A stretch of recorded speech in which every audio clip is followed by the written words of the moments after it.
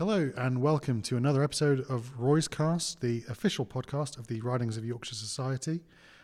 We're your hosts, Johnny Farley and Sam Wright, and today we've got Dr. Nick Evans from the University of Hull, who's been working on a new exhibition at the Street Life Museum called Homelands, Photographs of Sierra Leone in the 1940s.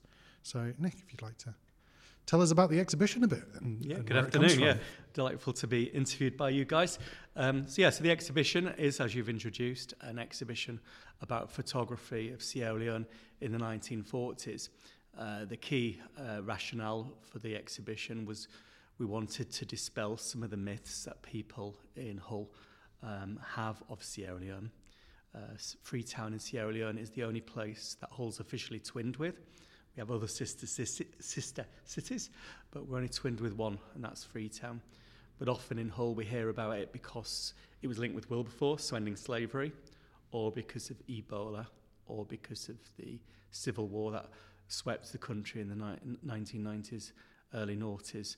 And so we wanted to move beyond that, so we picked a shared time moment, the 1940s, the time when Hull was being damaged by the Blitz, to actually say, well, what was going on in our twin city at that time. We've got a huge opportunity to look at that through the photography of a man who retired to our area in the 1980s. And we used the photography to explore more about lesser-known aspects of Sierra Leone's heritage, some of which they share with Yorkshire, some of which are very different. So the photography exhibition is designed to introduce people in Hull and surrounding hinterlands to this lesser-known story. Great, yeah. So one of the things we wanted to ask is, where does that Freetown and Hull twinning come from? It's a really good question. I can't remember the precise details, but in the late 1970s, Hull decided to have a twin. At one point, they were going to pick somewhere in communist Russia, or part of the Eastern Bloc, as it was known at the time, which was deemed not politically appropriate at the height of the Cold War. So instead they picked somewhere with historic ties to Hull, and basically Freetown in Sierra Leone was part of a project by William Wilberforce and other anti-slavery campaigners in the 1790s, and it was designed to be somewhere where they could trade with Africa, which didn't have slavery and slave trading linked to it. So it's very much part of that project. Lots of people are critical of Wilberforce's role in that. So I'm not necessarily going to defend the position, but needless to say, there were genuine attempts in the 1790s, beginning of the 19th century, to introduce fair trade and ethical trade with Africa. So Hull was very much linked to the foundation of Freetown. And people in Freetown know Hull. They've heard of Hull. There's a Hull Society in Freetown. There's a Freetown Society in Hull. There's a place called Wilberforce in Sierra Leone too, and they've even just got a new effigy of Wilberforce, just in case you've not heard of him enough. So there is a Kingston upon Hull Way, and in Hull we have a Freetown Way as well to complement it. So it's all rather nice. It's a very active partnership between these different regions, and in total I think 60 schools in our area over the last 40-odd years have been linked with their counterparts in Sierra Leone too. So lots of people have heard about Sierra Leone, but not everybody moves beyond the story of disease, civil war and slavery, hence the exhibition. Yeah, that's really interesting. And part of the thing that really comes through in the exhibition, we went to see it before the episode, is these public involvement, the ties between the people, and sort of how involved people from both Hull and Freetown have been. So could you talk a bit more about the sort of community groups that you've engaged with during this project and have been involved in the development of it? Yeah, sure. A lot of people from Sierra Leone have come to study in Hull at the university. They've come to live in Hull for various reasons, or they've come here for educational or other visits and reasons. So that the living human connection between both cities is very, very strong indeed. So it's something which, since our Wilberforce Institute opened, we've had visitors from Sierra Leone every single year of our 16-year history so far. And so what we've realised is it was an incredibly live story. So what we wanted to do as part of this exhibition was not just to showcase photography, but also to help create greater visibility and awareness of Hull's non-white communities. Hull has had a non-white community since the since at least the 1590s, if not with Roman regiments in Bruff a lot earlier. And so it's a story that people in Hull don't often hear much about. And so what we wanted to do was work with members of those black communities, particularly the Hull Afro-Caribbean Association, to actually say, what stories are you interested in? What themes can we tease out? What would you like telling in this exhibition? So they begin the exhibition, as you may have seen, with modern photos of a very vibrant Freetown, because they don't just want people in Hull going, oh yeah, Sierra Leone looks like it did in the 1940s. Similarly, they wanted certain themes teasing out, like their religion, which is often Islam rather than Christianity, which is, in Hull we often only hear about Anglican people in Freetown and Sierra Leone rather than Muslims as well.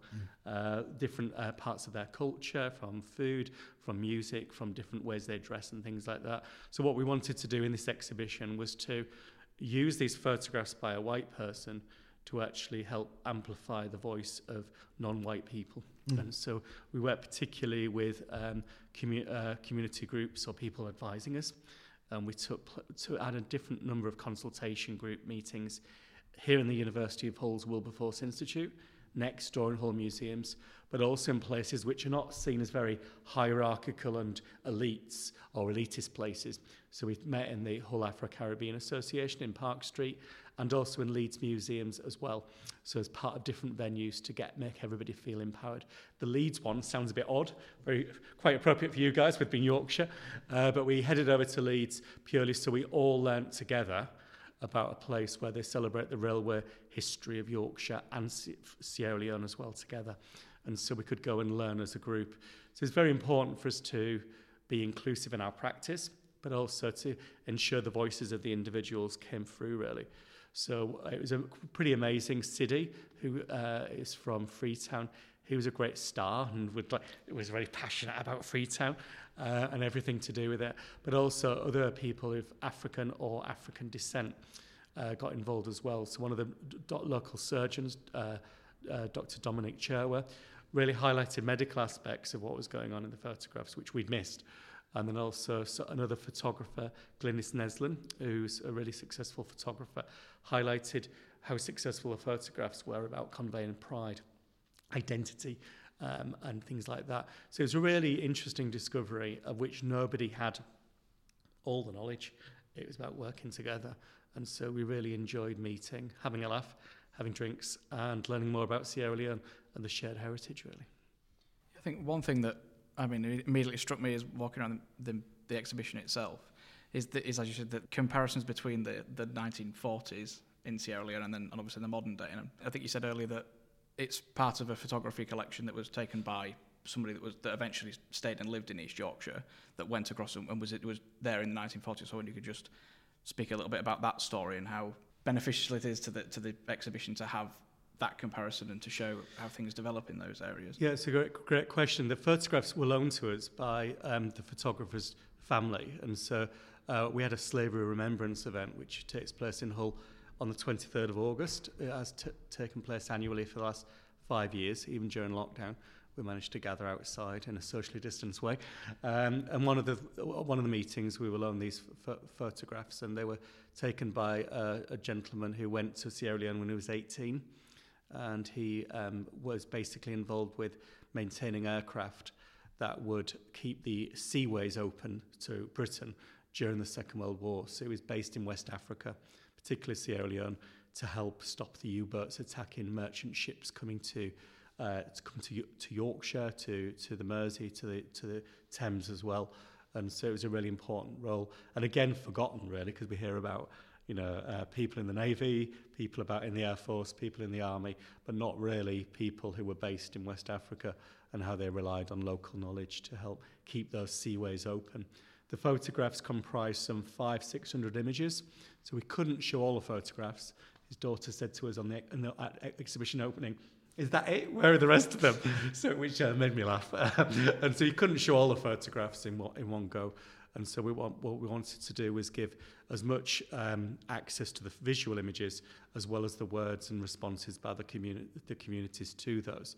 So there's a lot of responses to those and how the images struck a message. We're familiar, we're different to the individuals who were part of our consultation group as well. And so really it was all about co-production. Just before the exhibition opened, the family loaned us more objects, which you will have hopefully seen in the cabinets too. And so that changed our story even to the very end. So when it opened, everybody involved was like, where's that come from? Okay, I never knew about that. So it was a really good way of showing it. But it was because the partnership with Sierra Leone was so strong, the photographs were something that all chimed with different messages. The family also loved it because they could meet people who were part of our community consultation group at the launch, so they could then understand these photographs that have been a prized possession in their family since the 1940s.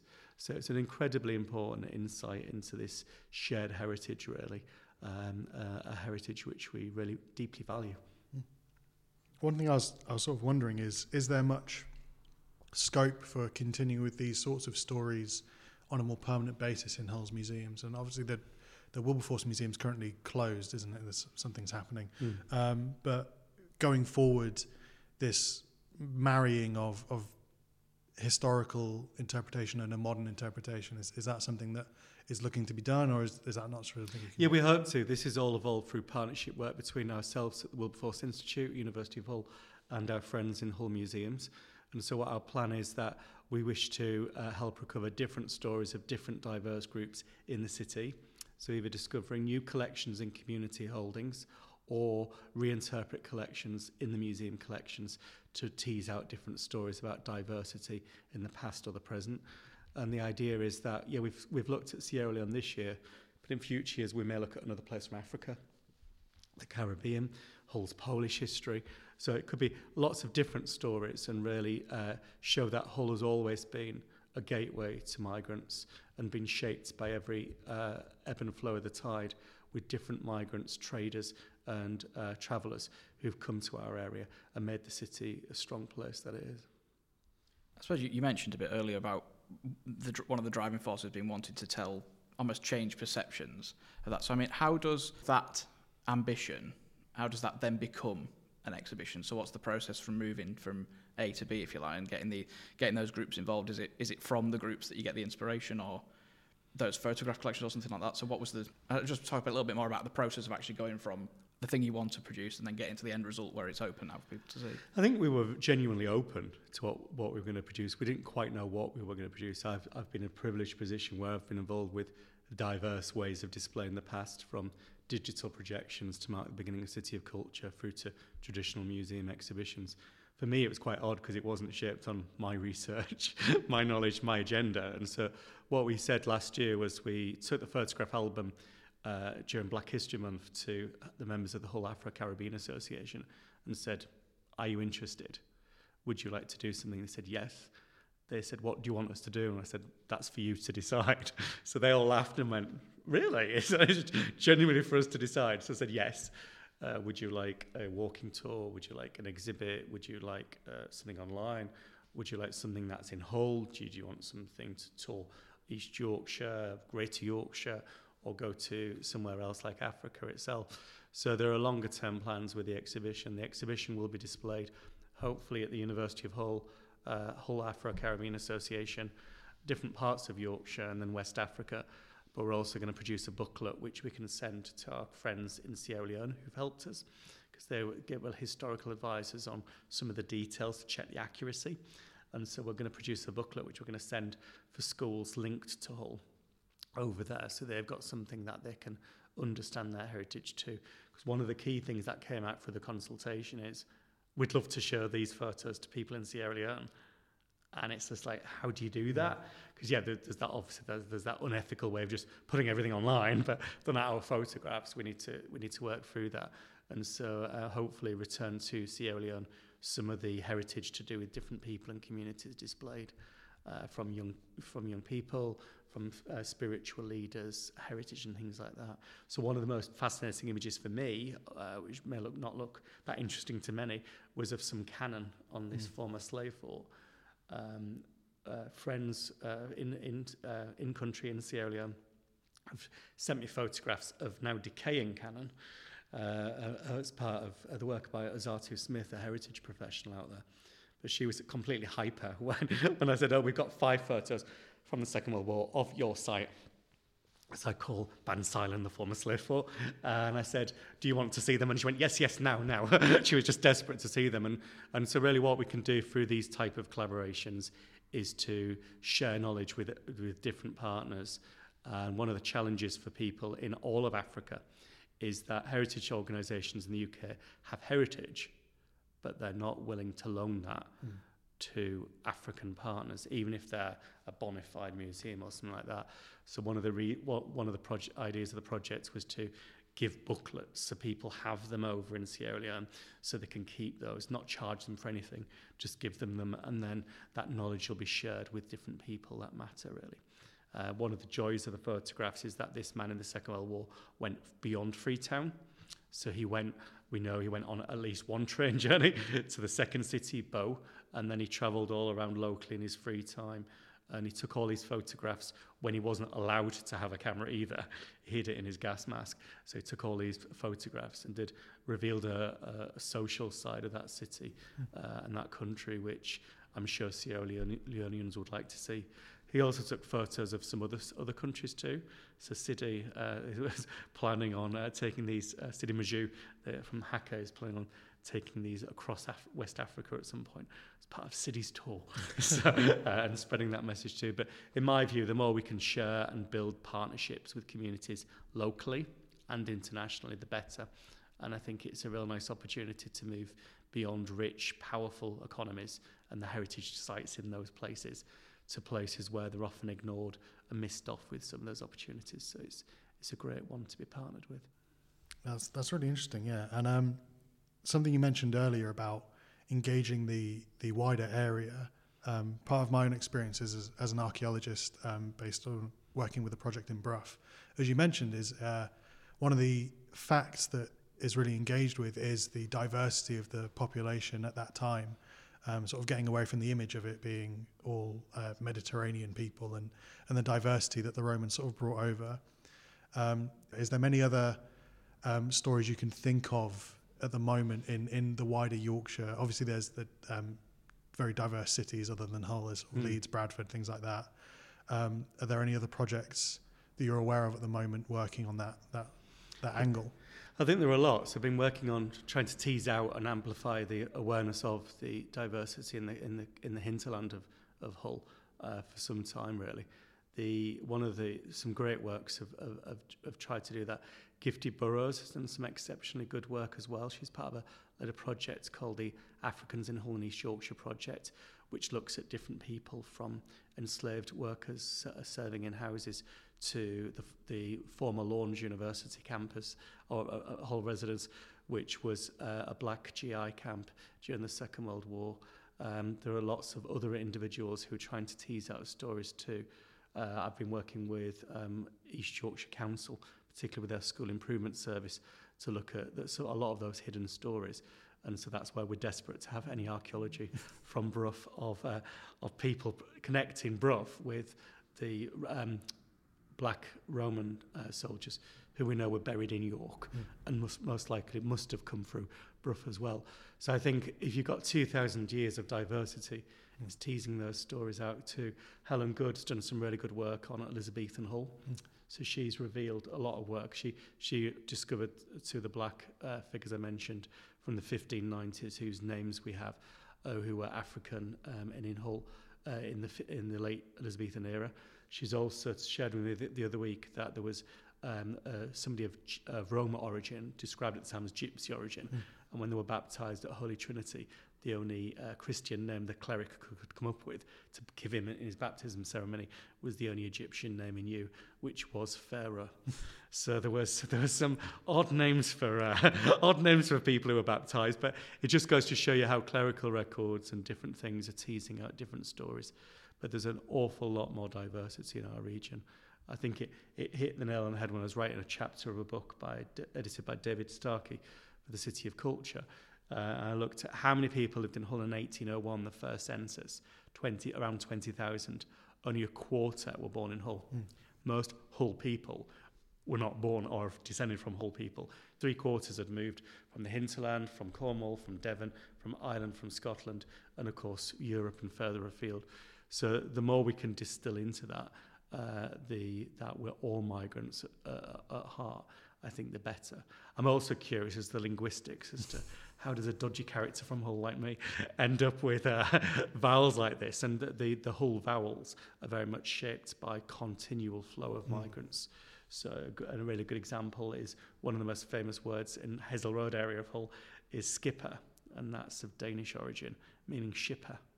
And so it's obvious that shipper is a skipper, but of course, if you tell a Hazel Roader that's a foreign word, they'd go, clear off.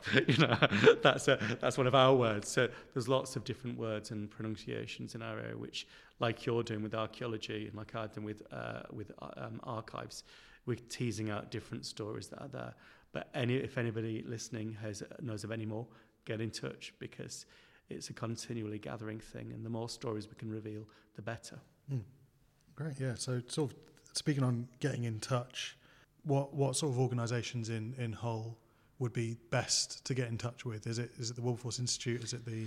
Yeah, you can get in touch with us. So if you are interested in Hull's, people who are today who are part of Hull's Afro-Caribbean descent communities, then Hacker have a website. They're based in Park Street in Hull. It's behind Tesco's supermarket, in case you don't know where Park Street is. If you're interested in the slavery past, the historic connections between Hull and migration, get in touch with me, Nick Evans, at the Wilberforce Institute. And just if any questions, daft or otherwise, get in touch, and we hope to answer any questions you may have. I suppose just on that note, the obvious thing to add to this is maybe a little bit about what the Wilberforce Institute is for the people that are not familiar with Hull as we are. Shame on them. Yeah, I'm only joking. Yeah, so we are in a gorgeous building, 1879, Oriel Chambers. It dates in 1879. It's called Oriel Chambers, and we're at 27 High Street, Hull. We're situated within the museum's quarter. We opened in 2006 and were opened by the President Kafur of Ghana. Our patron was Archbishop Tutu until he passed away last year. And we are owned by the museums, staffed by the university, and we're an institute that has won the Queen's Anniversary Prize. So it's the top possible prize there is in the UK for academic excellence. And what our work looks at is learning from the past to address its social issues today, and particularly around slavery, challenging the idea that slavery is only something linked with people of colour, challenging the idea that slavery only exists over there rather than here.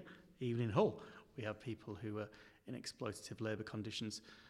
We're also teasing out closer links with the region and its slavery past, which is upsetting a few people. I think the fact that Hull, whilst not directly involved with many slave voyages on the transatlantic slave trade, did expand on the back of trading in slave-derived goods, either from vessels like the Bounty, which have a slavery past, through to cotton mills, which employed a significant proportion of the city's population before the US Civil War, through to blockade runners, again, not something the city normally proclaims really loudly, and other issues too. So we're trying to look again at the city's past in different ways. Not ignore the fact Hull has a really great anti-slavery story, but giving a more balanced story, that there's also a story we often ignore rather than hide. So hopefully we'll reveal more. Yeah, and I suppose the real things to end on today is how long is the exhibition open? And just to reiterate, where can people find the exhibition, which is always a good thing to do. So yes, the elephant in the room. Yeah, we've not said that. It's a really good question. So the exhibition Homelands Photography from Sierra Leone in the 1940s is in the Street Life Museum in the Hull Museums Quarter in High Street in Hull. It runs from 1st of October to the 31st of October. I always forget how many days there are in October. And it's open every day, 10 till 4:30, Sunday, 11 till 4. But yeah, hopefully it will be toured in other venues during the year ahead as well, but we'll announce that when those details have been confirmed. And where will those announcements be for people who can't get to Hull to look at the exhibition? Where can they We'll normally put them on social media. It'll be hopefully one of our partners to the University of Hull, look at their website, Hacker, look at their website, or other partners. But either way, it will be on our social media website. So just look for the Wilberforce Institute Hull on Facebook, Instagram or Twitter, and then hopefully you'll find something. Well, I think from both of us, thank you very much for coming on the podcast today. It's been a pleasure talking to you. And yeah, we'll just encourage everybody to go have a look at the exhibition in the Street Life Museum, open till the end of October, and we'll hopefully see you on another episode of the next Roy's Cast. So thank you very much. Thank you.